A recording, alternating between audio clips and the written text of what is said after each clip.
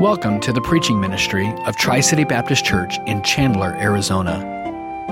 Our desire is that God would be magnified through the preaching of His Word, and that Christians would be challenged, strengthened, and edified in their personal walk with Christ. I invite you to take your Bibles this evening and turn with me to Romans chapter 10. Romans 10, we're going to be doing something a little bit different this evening. I want to give you kind of a synopsis on our trip to Italy, Israel, Egypt, and in doing this, really thanking you as a church for your prayers, some of the blessings and then some of the lessons of that time. It really was a church trip. I will say it was one of the more challenging ones to plan. When Pastor Mike had announced this just about the time that he had accepted the position in Washington and we were doing this together, it seemed like it would be a fairly simple thing to do back then, and then COVID hit. And that changed everything. And it really was the level of difficulty, but the reward of that then was in a number of ways. For one thing, all of the countries were really excited to have tourists again. And it really had a devastating effect on the lives of individuals. It didn't really hit especially in Israel, it didn't hit the economy generally so much because the high-tech industry is where a lot of the money comes from. But many of the individuals work in the tourist industry.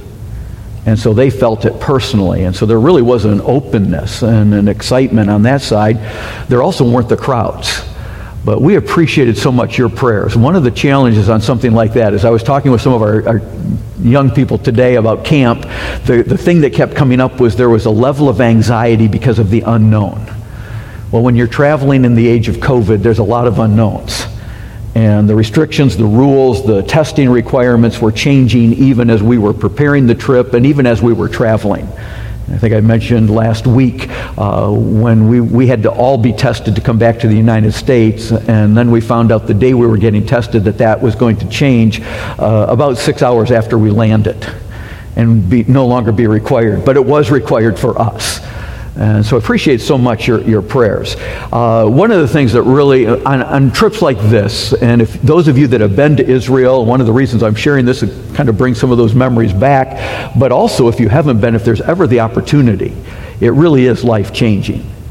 But there are multiple aha moments as you see what is taking place. And what I found with this trip was particularly seeing the different countries. Initially, our plan had not been to go to Italy. Our plan, when Pastor Mike and I were talking about it and even announced it, we're looking at Egypt and Israel with the intention of starting in Egypt. When we got the itinerary from the tour company, I looked at it and said, this is not going to be a great tour. And I thought I can make it work. We can do this. Pastor Mike had the same feeling. We said let's re-examine the way they had set it up. We would go to Egypt, and then we'd probably spend about 5 days crossing the desert. And I thought I really don't want the children in the wilderness experience. And that's what it looked like. And I was looking at some of the sites and saying to spend a whole day to get to that site is not worth it. When you have limited time, you want to maximize the sites that you're seeing. And I think we were able to do that. But one of the biblical truths that was impressed upon me very quickly as we saw this was what we find here in Romans chapter 10. And I want us to begin here this evening. As it says in Romans 10, verse 1, "Brethren, my heart's desire and prayer to God for Israel is that they would be saved. For I bear them witness that they have a zeal for God, but not according to knowledge. For they, being ignorant of God's righteousness and seeking to establish their own righteousness, have not submitted to the righteousness of God.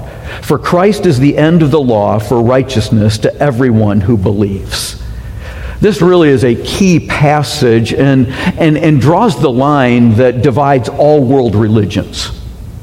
All religions fall into one of two categories: either doing something to earn favor, to establish merit, to get righteousness with God, to be accepted, or trusting in the finished work of Christ alone. That it's either doing or done.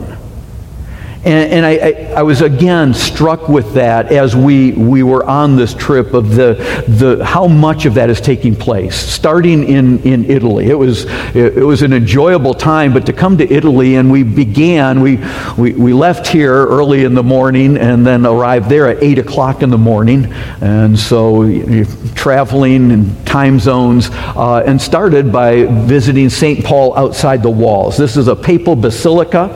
It's one of 4 major basilicas in Rome, and we visited all of them. There are actually only 4 major basilicas in the world, and a basilica is the designation that the Pope gives to a building that distinguishes it from churches. It gets to kind of move to the top shelf. And so in Catholicism, the basilica possesses a papal throne. There is a papal high altar, which they can celebrate the Mass, but only with the Pope's permission. And so there's 4 major basilicas in the world. There are 1,810 as of 2019 minor basilicas. But the major ones are in Rome. And so we started with this one. It's outside the walls. It means it was outside the old city of Rome. It was founded by the Emperor Constantine, and supposedly marks the place where Paul is buried. There's lots of traditions surrounding these, and pretty much everywhere you go in Israel, if there's a church, there's a tradition that goes with it. Whether that tradition is true or not, it's hard to know. But obviously there's something that goes back, some story. And this was an interesting one because it's got these massive doors, and the panels tell the story of Paul's life. Begins with his being there at the stoning of Stephen. The top panel on the left is stoning of Stephen, and then on the other side is his Damascus Road experience, where he meets Jesus, and Saul, why are you persecuting me? And then his reception by the Christians in the lower left panel, and then ultimately being beheaded in Rome is the final panel. And then his body being moved, they believe it was moved to outside the city, and being buried here. It's a beautiful building as far as the architecture, and yet what you find is it also very clearly demonstrates the need of how to establish your own righteousness. I was struck in walking through here as we looked at the confessionals. I was trying to get a picture of Pastor Ball in one, but he wouldn't go, and he said only if you'll go inside it, and so that didn't work out. But that, and then on many of the chairs, the kneeling benches, to have this statement in multiple languages of the ability to get a plenary indulgence. And so with the confession booths, to go to the priest to confess, where we would say, no, there's one mediator between God and men, the man Christ Jesus. But they're seeing the need to go to a person. And then the indulgences. And so in Roman Catholic teaching, even with salvation, there is still a need for punishment for sin. And so the sins are forgiven through the sacrament of penance, but there's still some kind of a punishment that has to take place, that is due to the sinner because of their sin. And so this will either occur in this life, in their teaching, or in purgatory. And so the doctrine of purgatory in Catholicism is that part of that purification process for what hasn't been dealt with in this life. And the indulgence then allows for the cancellation of that pain, that painful aspect of the punishment. But in Catholic teaching it says, and I quote, "This gift cannot be received automatically." And so they set up the indulgences. So if you'll go to these basilicas, if there are certain things that you can do to earn merit to alleviate that punishment. And so as interesting it is to see this, my heart was grieved as I'm thinking of these verses. Christ is the end of the law. It is finished. Tetelestai.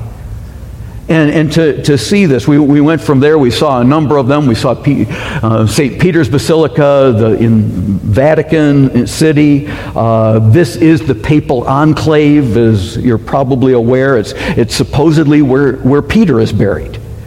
And he's supposedly buried directly under the high altar, or the altar of confession. It's not real clear, but it's that dark area in the center of the picture on the right, inside this church. But that is the high altar. And he's buried underneath of that.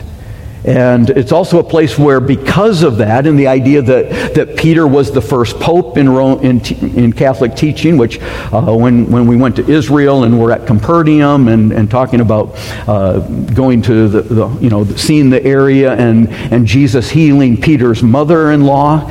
And I think that's interesting when you consider, okay, if he was the first pope, he was obviously married, because he had a mother-in-law, and if he got a mother-in-law without having a wife, he wasn't very smart. And so that Peter was married. But again, there's taking ideas and building a theology off of it that is not biblical. It's extra-biblical.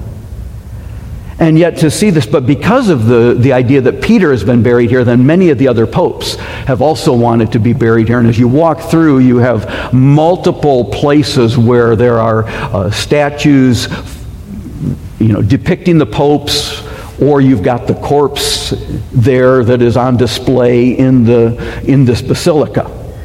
And to see all of this taking place, that St. Peter's Square is where thousands of people will come, and the Pope presides over various events, liturgies throughout the year, and at times those also can help get plenary indulgences. And so those that will make those trips or pilgrimages. And to see these types of things and the focus on this, people receiving the Eucharist, the Mass, and as this is taking place, it's rather interesting, because when we have a service, we're really focused, and our pulpit is at the center. In a Catholic church, it's the Mass, it's the sacrifice that is at the center. But we're walking in as tourists as their service is going on. And they're allowing that. But, again, to see they're partaking in the Mass, which is said to be, this is the literal body and blood of Christ. It's the re-sacrificing rather than it is finished. And so to see this and to recognize this, the other picture there is one of the other churches in the area. Trying to remember which one this was. I think this is the St. John Lateran outside of Vatican City. That it's the oldest and highest ranking of the basilicas, the four that are in Rome. And so that's actually where the Mass is taking place. The other one is a 5th century church that was built in honor of a woman who was martyred, and it's supposedly built where her house was. And yet the emphasis on these. But with the emphasis on Christian teaching, some aspect of it, the truth, and as Pastor Ball had mentioned at one point, he said, when you see what is here, there is so much truth in so many places, and yet it's missed. That there's the addition. And you've got this, and yet you're also surrounded with other types of worship. Emperor worship, the paganism. You've got the full spectrum of religion in a very small area. So we go from there to the pantheon, the temple of the gods, literally all gods, pan, all, theos, gods. And it's probably the best preserved of ancient Roman architecture, dating back to about 125 A.D. It's been said to be the 8th wonder of the ancient world. It's a fascinating building to go inside and to, again, look at the architecture. It's really an ideal sphere. The center point is at the center of the building. The columns that hold this building up came from Egypt.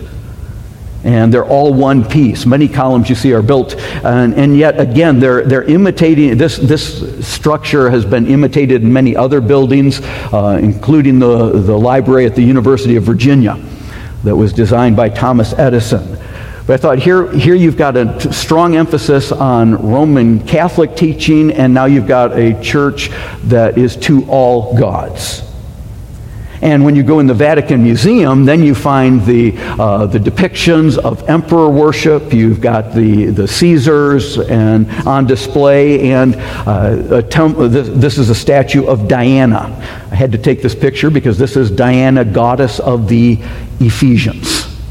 And if you've been with us as we've been studying the book of Ephesus, we talked about the uprising when that church was started, when the gospel came to Ephesus, and the outcry, "Great is Diana, goddess of the Ephesians." Well, this monstrosity is that goddess. And so you've got all of this going on in Rome, and then the highlights of the power of Rome, the greatness of Rome from the first century.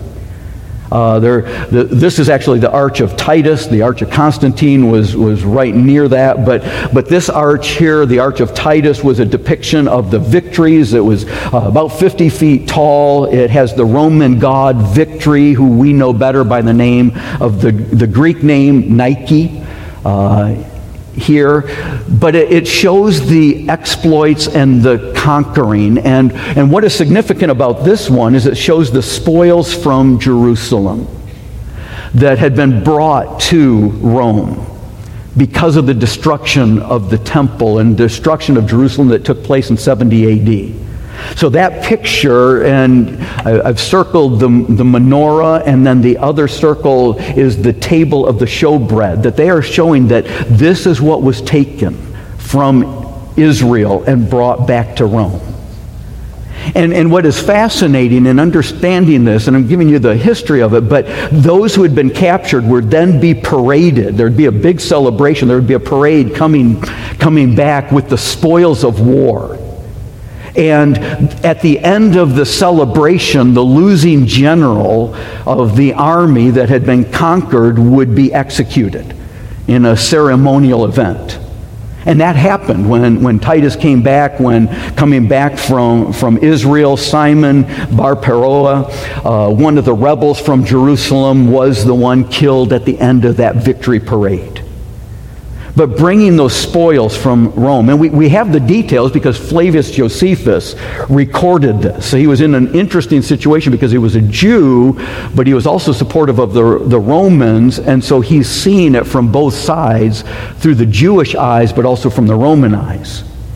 And he's speaking of that. And I found this fascinating because we'll be coming to this in a few weeks, but in Ephesians chapter 4, verse 8, we have this statement. When he, Christ, ascended on high, he led captivity captive and gave gifts to men. It's really a picture of what would take place. And as Paul is writing to the church at Ephesus, this would be their understanding. The conquering ruler bringing those captives and then giving the spoils. And to see that Christ is the one who conquered, and to see all of this in Rome, and then of course the Colosseum and that whole area. I'm showing you less than 5% of my pictures this evening. And I really did not have a good one that could show the whole area without a lot of explanation. But this was in the area where you've got the economic headquarters, you've got the political headquarters, you've got the judicial headquarters, you've got the crossroads. All roads lead to Rome, and the measuring starts from there. The Temple of Saturn, and the Mamertine prison where Paul was being held, and the Colosseum. And in that context, with all the glory of Rome in her splendor, Paul is writing from prison about the victory that there is in Jesus Christ. As he says, I look forward, I anticipate standing before the Lord, the righteous judge, who will give the crown of life, and not to me only, but to all who love his appearing. And to be able to see the splendor of all that Rome used to be, and now it's in ruins, and Paul was in the midst of that saying, yes, but I'm on the winning side. and the tremendous blessing of that. From Rome, we then went to Israel, but I'm going to jump to Egypt and then come back to Israel in just a moment. But most of us did the excursion. We actually did Egypt as an add-on, as an excursion. And we're familiar with Egypt for the pyramids. When I woke up, we got there late at night. We ended up getting to our hotel around 10. We're eating supper at 10:30. And when I woke up in the morning and looked out the window, I could see the pyramids. We went to the pyramids. We were able to enjoy that. This one here is a massive structure. I've tried to give a couple of pictures that give a little bit of the perspective, but I believe this is the one that the base alone is 17 acres. This goes back to the time of Joseph and Moses. And so we're familiar with pyramids with Egypt. We're familiar with the mummies. We were able to go to one of the museums that had the parade of the royal mummies, and you go through and they've got all of these mummified corpses there and the write-ups, and I felt like I need a flow chart to keep track of all my pharaohs and which one comes where. They didn't allow pictures in the royal mummy part, but they would allow with some of the others outside of that. You could take pictures. And so all I could get inside that was, before we got into it, was one of the pictures they had up on the wall. But it was interesting to see this, and like I said, trying to keep my Ramesses II and IV and Thutmose III, and okay, where do they all fall? But to realize these are pharaohs that we're reading about. I believe that Thutmose III is the pharaoh of the Exodus. Recognizing that, but to realize that when they did the process of mummification, they would remove the organs, the liver, the intestines, the lungs, the stomach, and put them in these other containers that would then be placed in the enclosure with the mummified corpse. But they wouldn't save the brain. They said because the brain gets people into trouble. So they didn't want them to have their brain in the afterlife. They would also, as they're preparing this, they would put them in another container, and then they would also prepare the things they would need. Food and other things would also be mummified for the afterlife. And what was striking about all of this is the entire focus of the pharaohs from when they came to power was planning for eternity. They began building the pyramids because that would be their eternal home. And I thought, isn't it fascinating? We don't have their earthly homes, what they had lived in, their palaces at that time, but we have the pyramids. And what I found striking and somewhat convicting was the realization that they had their focus on eternal things, and how we as believers are the ones who are told to do that.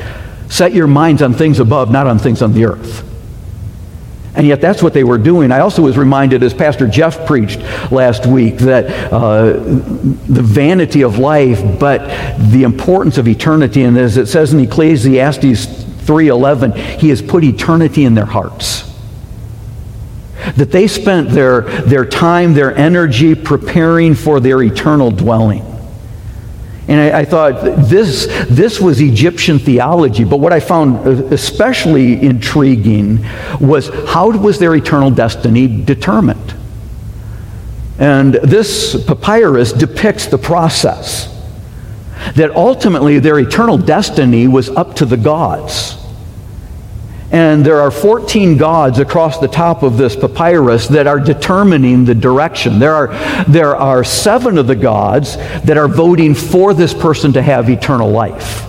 And it's hard to see in the picture, but they're holding the symbol of eternity in their hands. So 7 of them are in favor of eternal reward for this individual.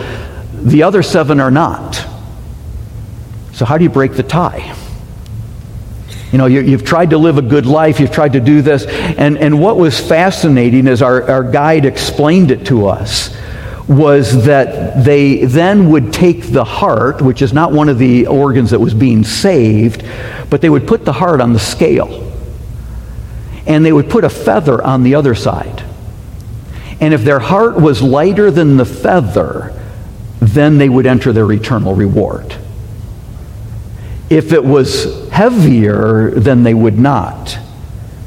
And I thought, what a fascinating concept when you read in Exodus of the number of times that it states of Pharaoh hardening his heart. 20 times in Exodus we find that statement. In Exodus chapter 7, verse 13, it says, Pharaoh's heart grew hard, and he did not heed them. And as the Lord said, so the Lord said to Moses, Pharaoh's heart is hard. He refuses to let the people go. Down in verse 22, Pharaoh's heart grew hard. He did not heed them as the Lord said. Pharaoh turned and went to his house. Neither was his heart moved. Now, we read that and we think of the callousness, and that really is part of the picture. But I thought, even in Egyptian thinking, what a difference that would have made. And I share this because so often when we read Scripture, we put it through our own personal grid, rather than understanding the culture of the day. I thought one of the other insightful things for me of the trip was the realization, and Matthew tells us, it says in Matthew 2, verse 13, that when they had departed, behold, the angel appeared. This is after the wise men who had come to Bethlehem departed. The angel of the Lord appeared to Joseph in a dream, saying, Arise and take the young child and his mother and flee to Egypt, and stay there until I bring you word, for Herod will seek the young child to destroy him. Well, we know that story. We know of what takes place in Bethlehem. And then in verse 19 it says, And when Herod was dead, behold, the angel of the Lord appeared in a dream to Joseph in Egypt, saying, Arise, take the child and his mother, and go into the land of Israel, for those who sought the young child's life are dead. And he arose, took the child and his mother, and came to Israel. And we read that. And I don't know about you, but I never really stop and think about, okay, so where were they in Egypt? And again, there's a lot of tradition, but this is our guide, and our guide Osama was giving us the tradition of where they traveled. And it was fascinating to realize, if Herod is seeking their life, there's a very good chance that even in Egypt, Joseph was moving around. And so we had the opportunity of going into one of the churches, which is, again, there's tradition, history, that possibly this is where they stayed for a while. But to see that, and it just puts another dimension on, in my mind, of that reading that passage in Matthew. We also had the opportunity of visiting the mosque. This is the Mosque of Sultan Hassan. It was built in the mid-1300s. It's said to be the greatest Islamic building in the world. We did have the opportunity of going inside of it. They do have a dress code, and so this is Leslie Ball and Terry Riffle. But to see this, and again, to see here are people in there seeking to earn favor with God, to do what is good, to be accepted. And of course, Pastor Mike and I also tried to fit in as we were in the area, and I did get to ride a camel. And so we went from, most of our time though was spent in Israel.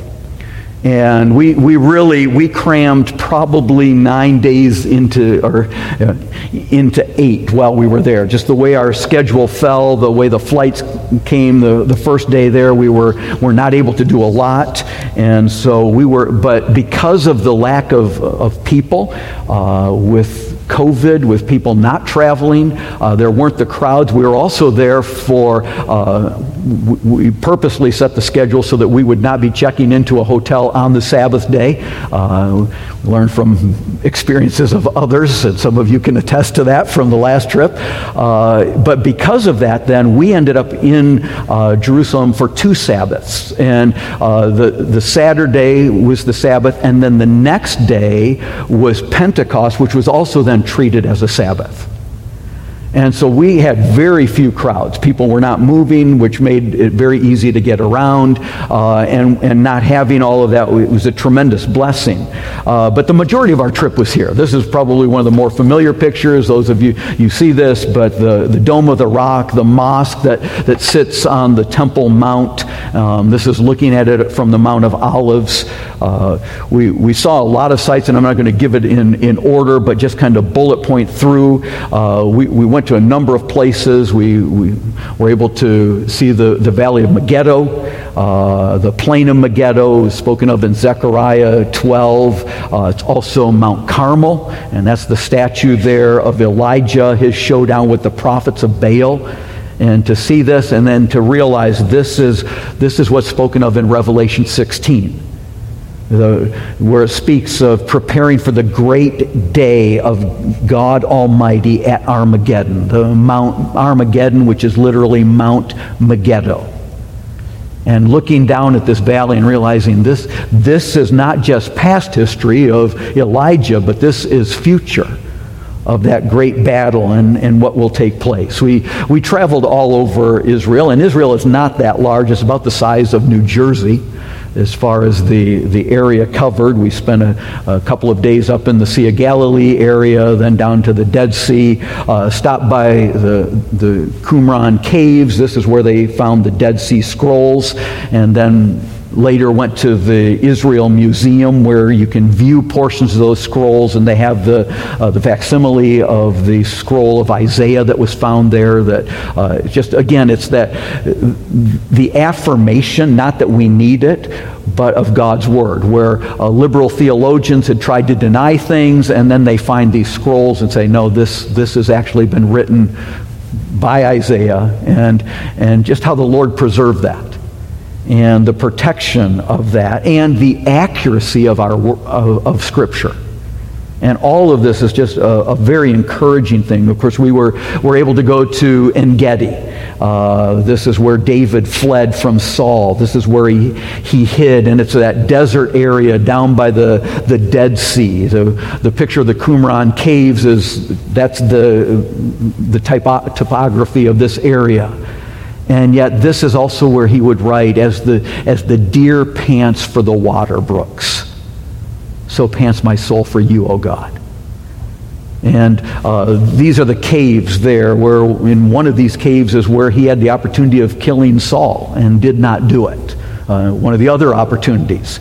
And to see that. We were able to visit Nazareth, the Nazareth village, where they depict people in first century life, the carpenter, the weaving that is taking place, and to see this, there's also a tomb and just a wine press, and they're explaining all of this, and to see all of that works. We went to Magdala. That's more recently, the first couple of times I went to Israel, they had not discovered Magdala, and to go there where that really is a first century town, the home of Mary of Magdalene.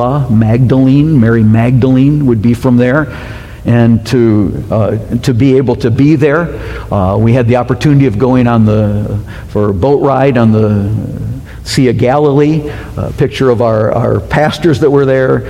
Just a wonderful time. Of course, Pastor Larry, myself, Pastor Mike, Pastor Randy, and then Pastor Dan Pelletier. He's pastor at Hamilton Square Baptist Church in San Francisco.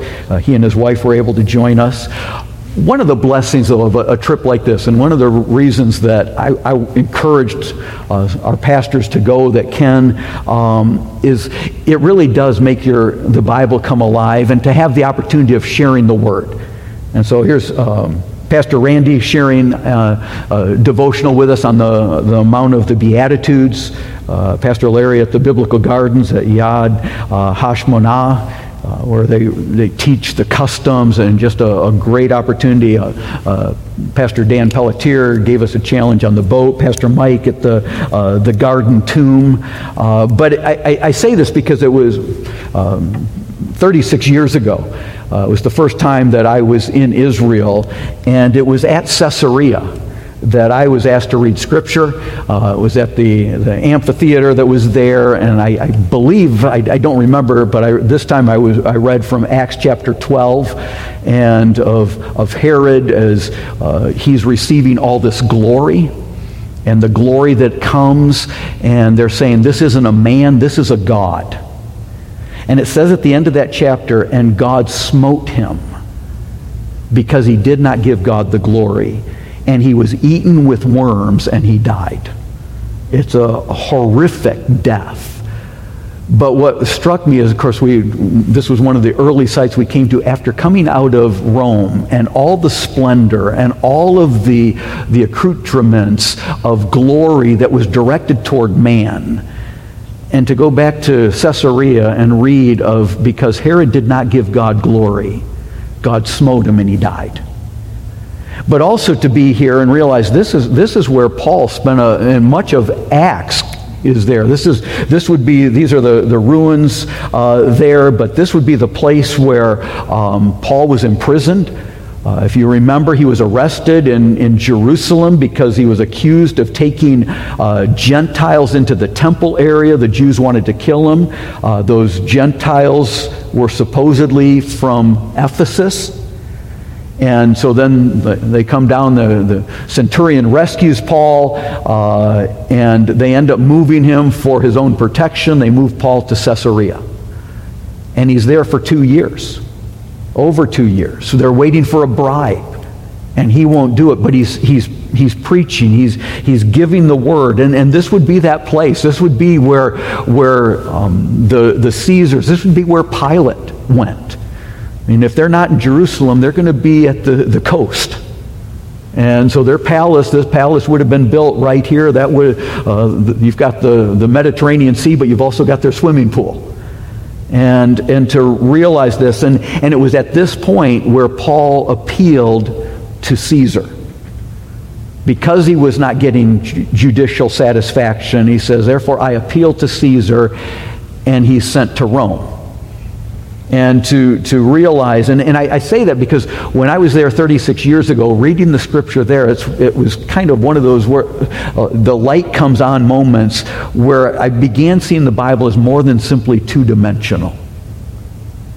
And to see the places, to understand the terrain, and that this is where Paul would have been. This was where the Pilate, Felix, Festus, that we read about in Acts, they were here. And recognizing that he was imprisoned and then sent to Rome, and of course we saw that area as well. We spent several days in Jerusalem and around that area. This is a view of the Mount of Olives from the city of Jerusalem, looking across the valley and up onto the Mount of Olives. The church there that you can see pretty much at the center is the All Nations Church that's right next to the Garden of Gethsemane. It's a kind of a landmark. It's got murals inside that are speaking of some of those things. But it's really the reason for going here is that this is the Garden of Gethsemane. And to see the trees, the olive trees, Gethsemane means the oil press. It's the pressing of the olive oils. There would be that taking place here. And as our Lord went there the night of, before his crucifixion and prayed, I had the privilege of sharing a devotional there with our group. And just to be there, and of course then to go to the Garden Tomb and to have a time there. As Pastor Mike shared with us, many of you have been there. And this is one of two possible sites for Christ's tomb. I like this one better than the Church of the Holy Sepulchre, but we were able to get into a number of places, even in there, that normally it is just packed with people. It's all the high church accoutrements, the incense. It's not a place I really enjoy. I like to go because we don't know for sure where the Lord was buried, but these are the two sites that are given the most prominence as the possibilities, so you want to be there. But this one is just a much nicer setting and seems much more fitting. But it was, again, the reminder of the empty tomb, that we serve a risen Savior. And thinking back to Romans 10:4, that Christ is the end of the law for righteousness to everyone who believes. To see people trying to earn, and to see the excitement. We went to the Temple Institute, and the lady that was talking to us, and they are ready to. I mean, they're putting the instruments together for the temple. If you go to their website, the big article on the front page is they're working to get that red heifer that they need for the sacrifice. But she was so excited about what could come, and she was talking about how we just need to live a good life. We need to be good people. We need to do good things. And I thought, Romans 10. My heart's desire and prayer to God for Israel is that they would be saved. They're trying to establish their righteousness.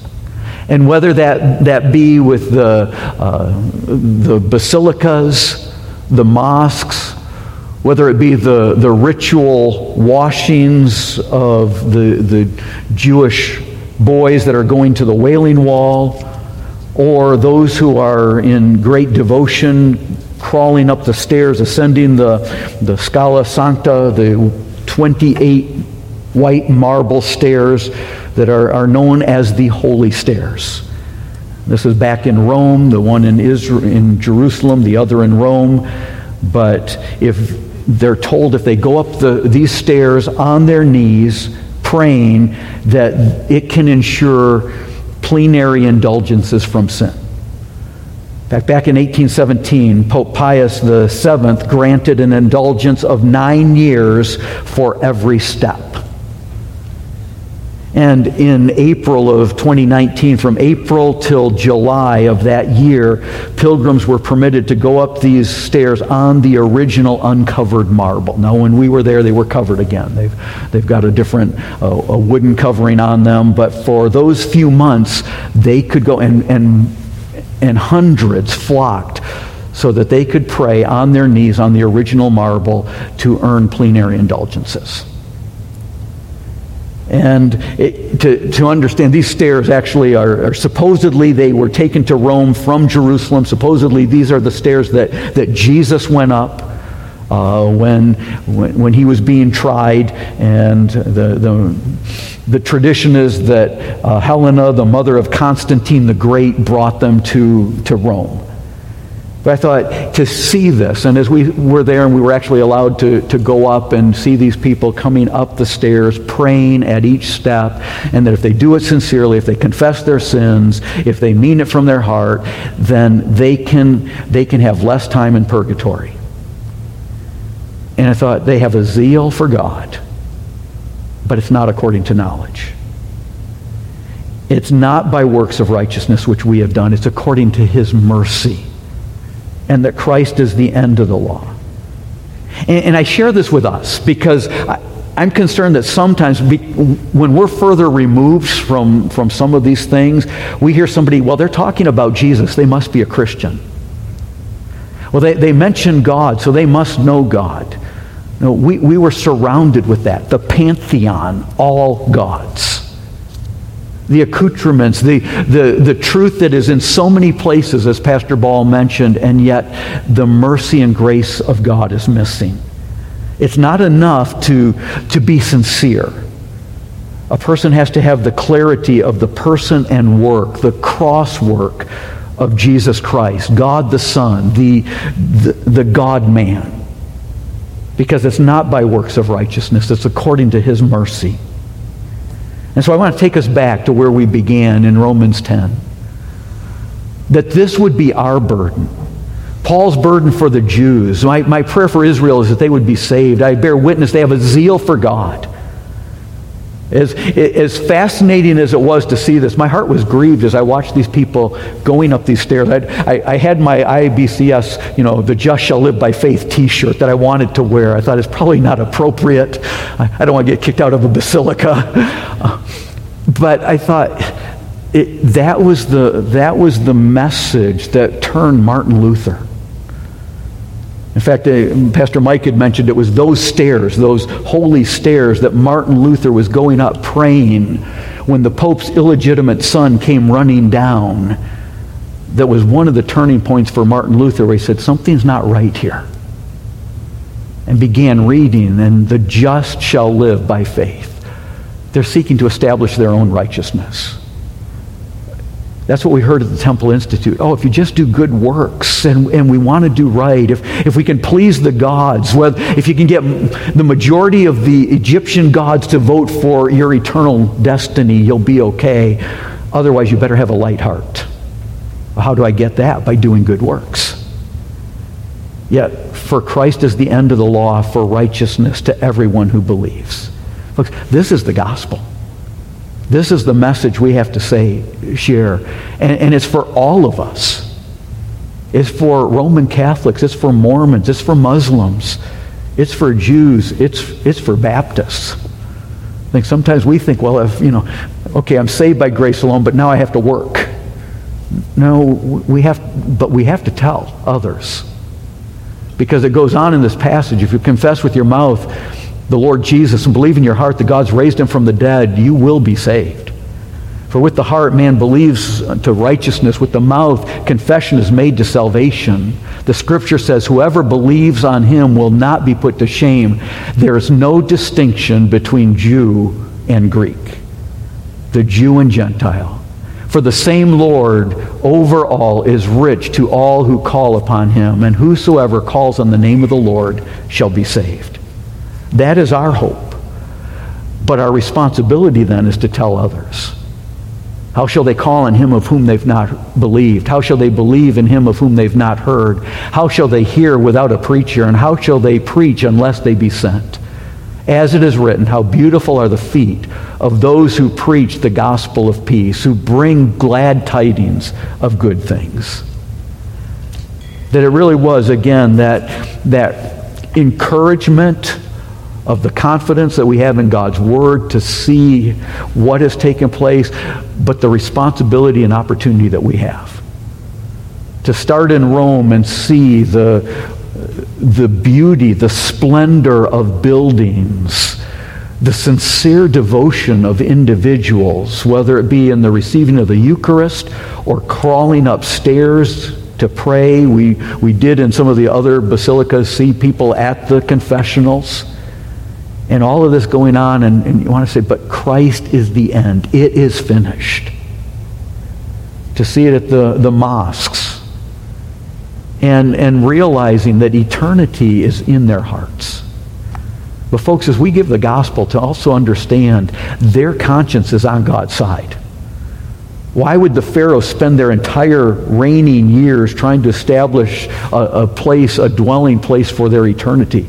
Because their conscience is on God's side. Eternity is written in their hearts.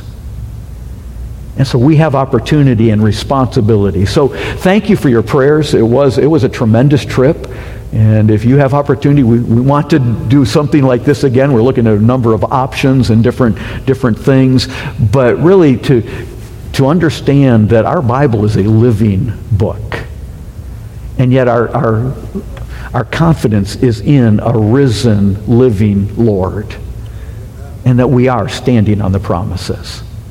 So appreciate your prayer. I hope this is an encouragement. I trust that there are some points that are a benefit. I want to share some. You'll hear more in coming weeks because there are so many things, and I'm going back and trying to. People ask, "Are you over the jet lag?" I'm close. I'm much closer to our time zone now than I was last week. But appreciate the support of our ministry and the opportunity that we have of sharing the gospel. Let's close in prayer.